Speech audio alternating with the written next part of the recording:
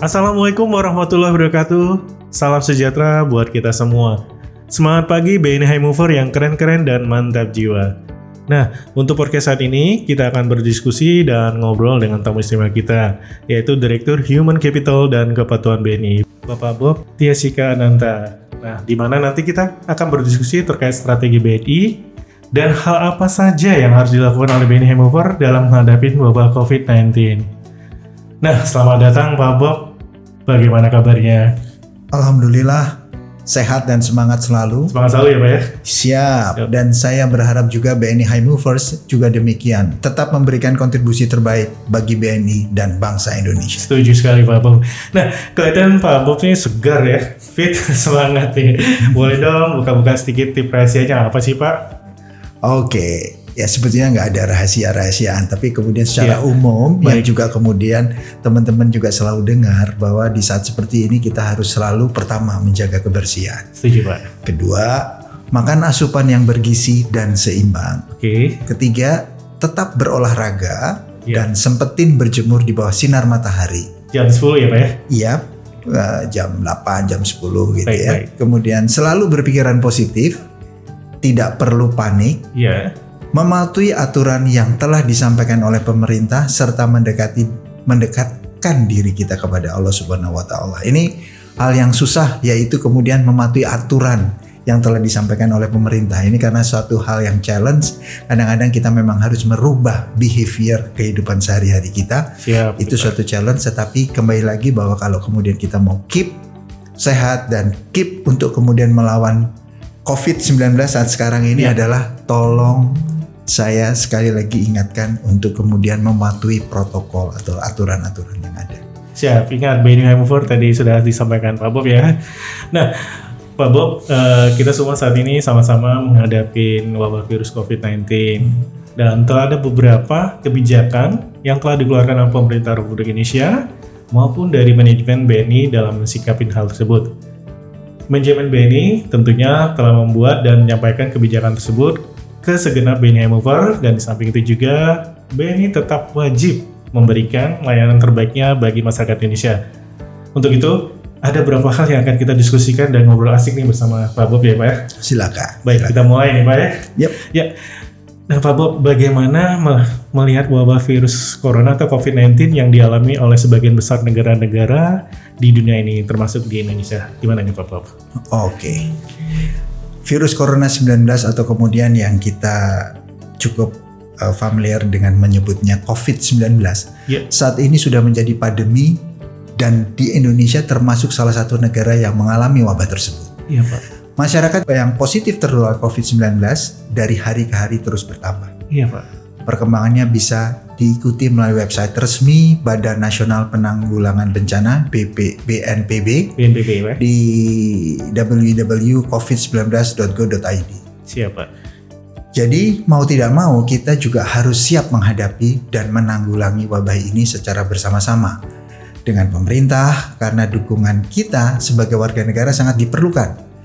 Antara lain seperti yang tadi saya sebutkan di depan kepada himbauan saya kepada BNI Mover seluruhnya, bahwa antara lain untuk mematuhi ketentuan yang telah disampaikan oleh pemerintah dalam memutus mata rantai penyebaran COVID-19. Siap Pak, setuju Pak. Seperti masyarakat untuk tetap beraktivitas berada di rumah, tidak berkumpul atau mengikuti kegiatan acara keramaian, atau melakukan strategi social or physically distancing. Jangan panik dan selalu updating informasi terkait pencegahan dan penanggulangan COVID-19 dari sumber-sumber resmi pemerintah Republik Indonesia atau media-media online yang terpercaya. Terpercaya ya? Saya garis bawahi yang terpercaya. Ya, jangan percaya hoax ya. Betul, karena kemudian di masa saat sekarang seperti ini, berita hoax yang kemudian bisa menimbulkan ketidaktenangan atau malah menambah kepanikan itu juga akan merugikan kita semua. Jadi juga kemudian kita perlu membantu keluarga untuk mengedukasi hal-hal tersebut, keluarga terdekat kita. Kalau kemudian di dalam keluarga kita di situ ada asisten rumah tangga atau kemudian mungkin ada babysitter, atau kemudian juga mungkin ada orang-orang di sekitar itu yang mereka juga mungkin terputus informasinya, kita perlu edukasi mereka biar kemudian mereka juga bisa memahami kondisi yang sedang terjadi di lingkungan kita saat ini. Ya, siap. Ini arahan dari Pak Bob ini sangat positif jadi sangat mudah ya bagi BNI Mover, jadi mulailah dari keluarga kita. Betul. Baik, Pak Bob, bagaimana selanjutnya ini Pak, kalau melihat perkembangan ini di dunianya Pak? Oke. Beberapa negara seperti Korea dan Vietnam telah menunjukkan keberhasilan menanggulangi wabah ini, sehingga bisa kita ambil sebagai lesson learned dan penyemangat agar kita tetap optimis wabah ini akan bisa kita atasi bersama. Kuncinya sekali lagi saya ingatkan bahwa menaati kebijakan yang telah digariskan oleh pemerintah maupun perusahaan, dan dalam hal ini perusahaan yaitu BNI, manajemen BNI ini sendiri. Jadi tolong kemudian berulang kali mungkin melalui media apapun kami mengingatkan agar semua warga BNI Movers untuk coba mengikuti dan menaati kebijakan-kebijakan baik pemerintah dan khususnya dalam manajemen BNI. Iya, telah disampaikan ya ke segenap BNI Mover juga ya Pak ya. Nah Pak, kita ke segmen berikutnya nih Pak. Bagaimana peran BNI dalam upaya ikut memerangi wabah virus corona atau COVID-19 nih Pak Bob? Oke. Mungkin BNI dengan semuanya adalah sebagai bank kebanggaan negeri gitu ya. Iya. Bahwa dan juga BUMN, BNI juga secara proaktif bersama BUMN lainnya melakukan hal-hal yang membantu pemerintah dan masyarakat Indonesia dalam mencegah dan menanggulangi COVID-19 ini. BNI telah melakukan beberapa langkah konkret, mungkin even kita mulai sebelum COVID-19 itu merebak di Indonesia. Karena BNI itu mempunyai sekitar 6 cabang luar negeri. Betul Pak. Dan juga tambahan 2 kantor sub-branch. Ya, itu di beberapa negara yang kemudian cabang BNI itu berada, misalnya kayak di Hong Kong, Korea, dan juga Jepang, itu lebih awal mereka sudah terwabah COVID-19 pada saat itu. Di akhir bulan Februari, yang pada saat itu mungkin di Hong Kong salah satunya beritanya agak mendunia, cabang kita di Hong Kong diapresiasi oleh BUMN karena kemudian pada saat itu cabang kita yang pertama kali bergerak proaktif membagikan masker kepada para pekerja migran Indonesia di sana. Keren Pak ya. Ya, dan itu kemudian makin digalakkan karena pada saat itu mungkin jumlah masker amat sangat terbatas di negara Hong Kong pada saat itu. Tetapi terlepas dari itu, sejak awal Maret di mana kemudian di Indonesia juga wabah ini mulai meningkat, maka di minggu ketiga Maret dan sampai sekarang kemudian masih berlanjut, BNI telah berusaha secara maksimal dan menyeluruh memberikan bantuan bagi berbagai elemen masyarakat, di mana BNI menaruh perhatian khusus kepada pekerja medis di rumah-rumah sakit dan anggota Palang Merah Indonesia. Pahlawan kita saat ini ya Pak. Betul, itu adalah kemudian garda terdepan dan mereka mempertaruhkan kesehatannya dan sampai kemudian nyawanya. Dan kemudian BNI menyediakan masker, hand sanitizer, sarung tangan, serta alat pelindung diri. Kira-kira mungkin secara sampai saat ini dan ini masih terus berlanjut, BNI telah menyiapkan total sampai akhir Maret ya. Ini 800 liter hand sanitizer, 5.000 sarung tangan medis, 200.000 masker medis, 3 ambulans, dan 5.000 APD untuk dibagikan kepada tenaga medis di rumah sakit rujukan corona di seluruh Indonesia.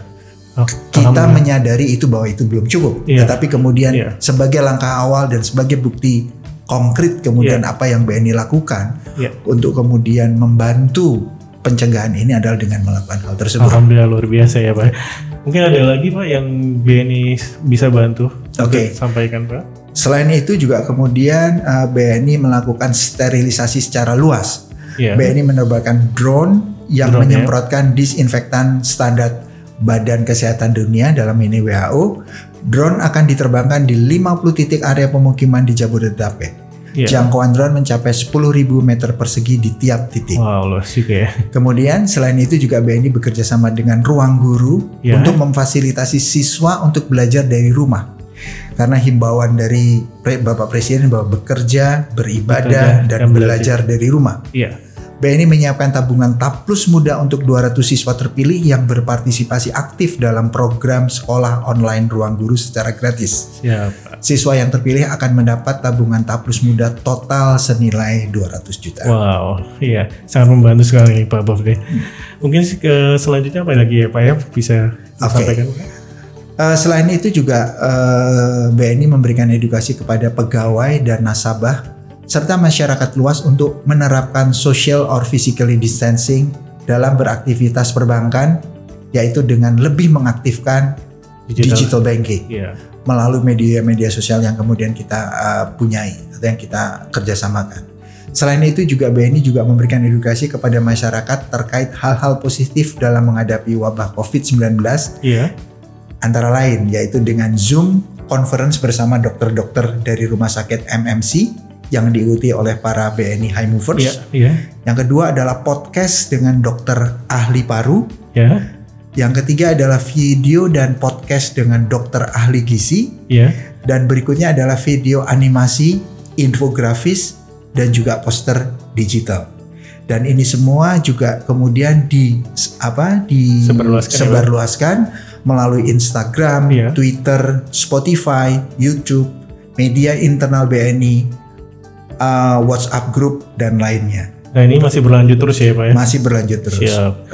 Nah, bagaimana ini Pak untuk selanjutnya ini Pak terkait hal ini? Oke, tentunya saya sangat berharap bahwa para BNI High Movers dapat berperan aktif mempublikasikan hal ini ke sosial media masing-masing dan WA group keluarga, lingkungan tempat tinggal, dan rekan-rekan lainnya sebagai bagian peran kita memberikan edukasi yang positif dan memotivasi agar kita selalu semangat dan mematuhi ketentuan dari pemerintah dalam menghadapi dan menanggulangi wabah COVID-19 saat ini. Jadi di sini kita menghimbau kembali ya. Para BNI High Mover, ayo kita juga punya kewajiban untuk memberikan informasi yang positif kembali. Baik ya. Mover, demikian podcast kali ini dan kami berharap dapat memberikan informasi dan insight yang jelas terkait kesiapan dan strategi BNI dalam menghadapi dan menanggulangi virus COVID-19 ini. Nah, BNI Mover, saya ingatkan lagi beberapa pesan dari Pak Bob.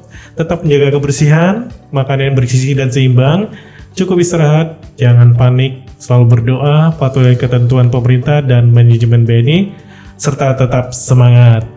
Saya Justin Librian dari Knowledge Management BNI Corporate University dan Bob Tyasika Ananta sebagai Direktur Human Capital dan Kepatuhan. Wassalamualaikum warahmatullahi wabarakatuh. Salam learner is center of learning.